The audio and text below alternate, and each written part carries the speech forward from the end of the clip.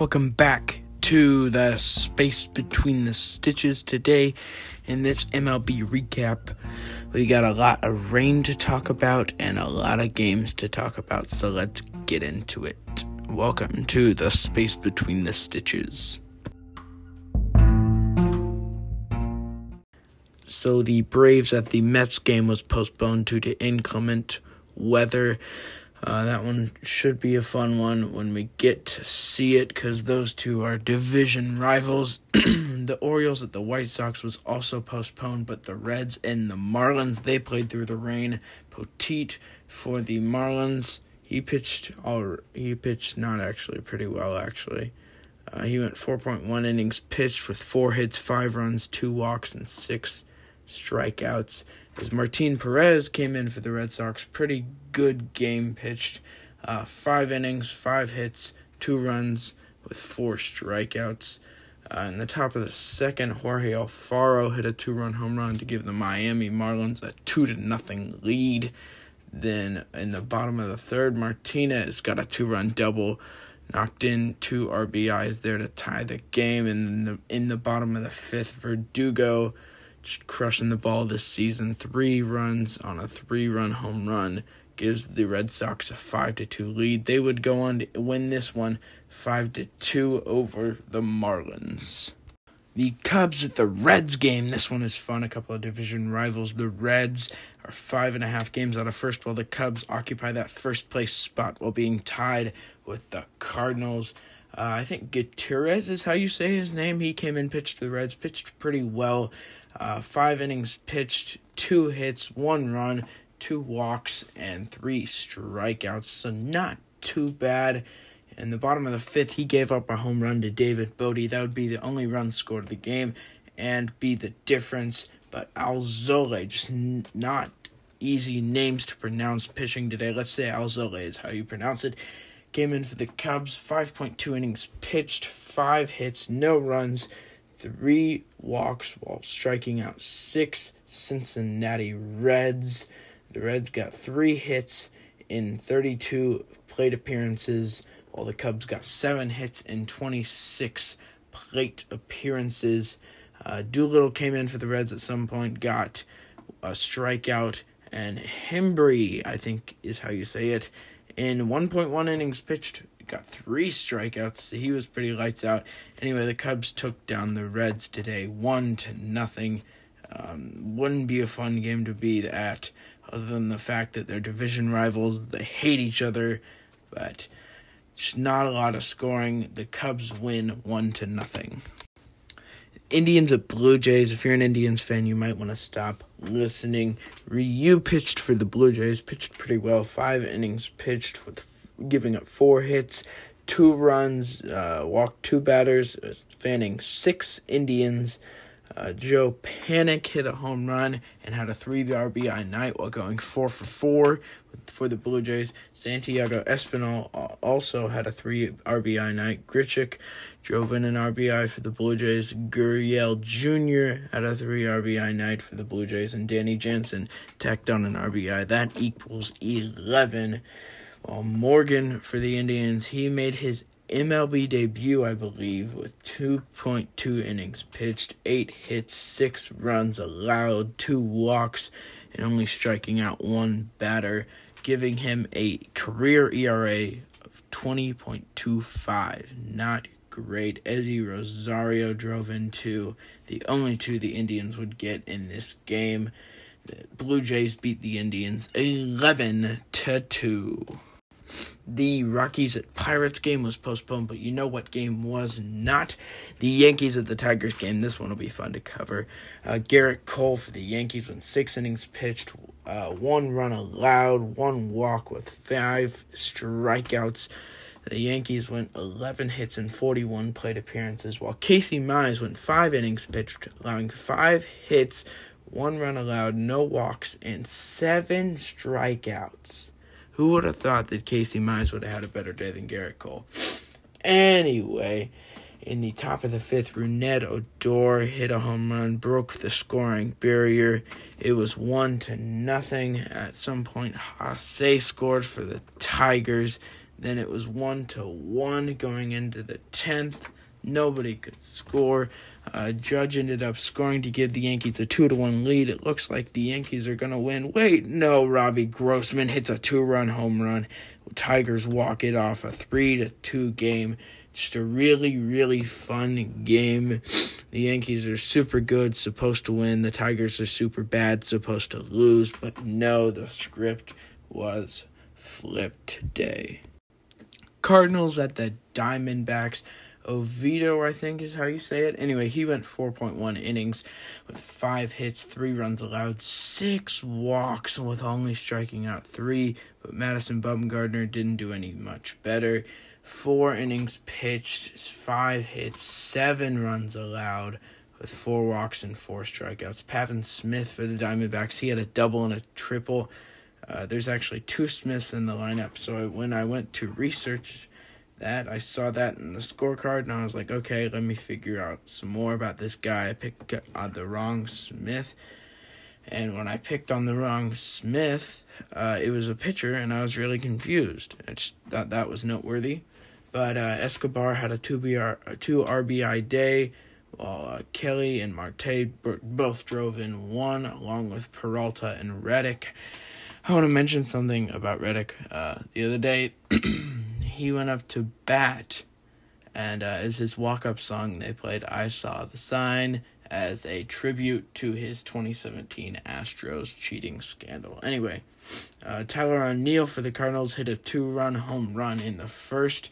Arenado hit a solo home run in the third. And 2 RBI days from O'Neill. And Arenado led the Cardinals to an 8-6 victory over the Diamondbacks. The Astros at the Padres, 2 really good teams. I mean, the Astros have been playing pretty well. They're not in first place, and I don't believe the Padres are in first. Either they're in first or tied for first or in second or in third. So they're in some spot in that division. I'm very helpful. Anyway, the Padres just wiped the floor with the Astros today. Valdez for the Astros went 4 innings pitched, 2 hits, 1 run, 2 walks with 4 Ks. Not bad, but the Astros bullpen just imploded. Lamet came in, went 3 innings pitched, 5 hits, 2 runs allowed, and 2 walks with 3 strikeouts. So, the starters-wise, the Astros did better. But the bullpen for the Astros came in, just imploded. The bullpen for the Padres came in, gave up 1 singular run, and the Padres took down the Astros 10-3, which is good for my favorite team, the Angels. And speaking of the Angels, it's not good for the Angels if they lose, which is what they did tonight. Ohtani started today after his start was pushed back from yesterday, after I was right about saying he couldn't find the Oakland Coliseum. The bus got lost. Anyway, Ohtani went 6 innings pitched for 3 hits, 3 runs allowed, 4 walks, and 5 Ks, so not a great start. But Manea for the A's had a fantastic start. 6.2 innings pitched, 6 hits, 1 run allowed, 3 walks with 8 Ks on the day. A pretty good start for Manea. Fletcher knocked in Rojas for the only run for the Angels, while Murphy and Olsen both recorded RBIs, while Olsen knocked in Lowry and Murphy knocked in Moreland, and later they got a sacrifice RBI, and the A's took down my favorite team, the Angels, 3-1. The Angels, like I said earlier in the last episode, the Angels swept the Rangers. Things were looking up, and then we lost 5-0, and now we lost 3-1. So it's just tough to be an Angels fan sometimes. The Royals at the Twins game. This one is fun if you're a Royals fan. Bubic for the Royals. He went 6 innings pitched, 4 hits, 1 run, 2 walks, and 5 strikeouts. Decent start. While Dobnak for the Twins, he went 6 innings pitched, 9 hits, 6 runs allowed, 1 walk, while only fanning 3 Royals. Not a great start, but a 5-run 7th inning from the Royals propelled them to an 8-3 win over the Twins. Just a really clutch inning from the Royals. After coming off those couple of losses in their last series, it's a good win for the Royals, and it's a good day to be a Royals fan. So the Giants at the Dodgers game, at the time of this recording, the game is still going on. We're in the middle of the 10th.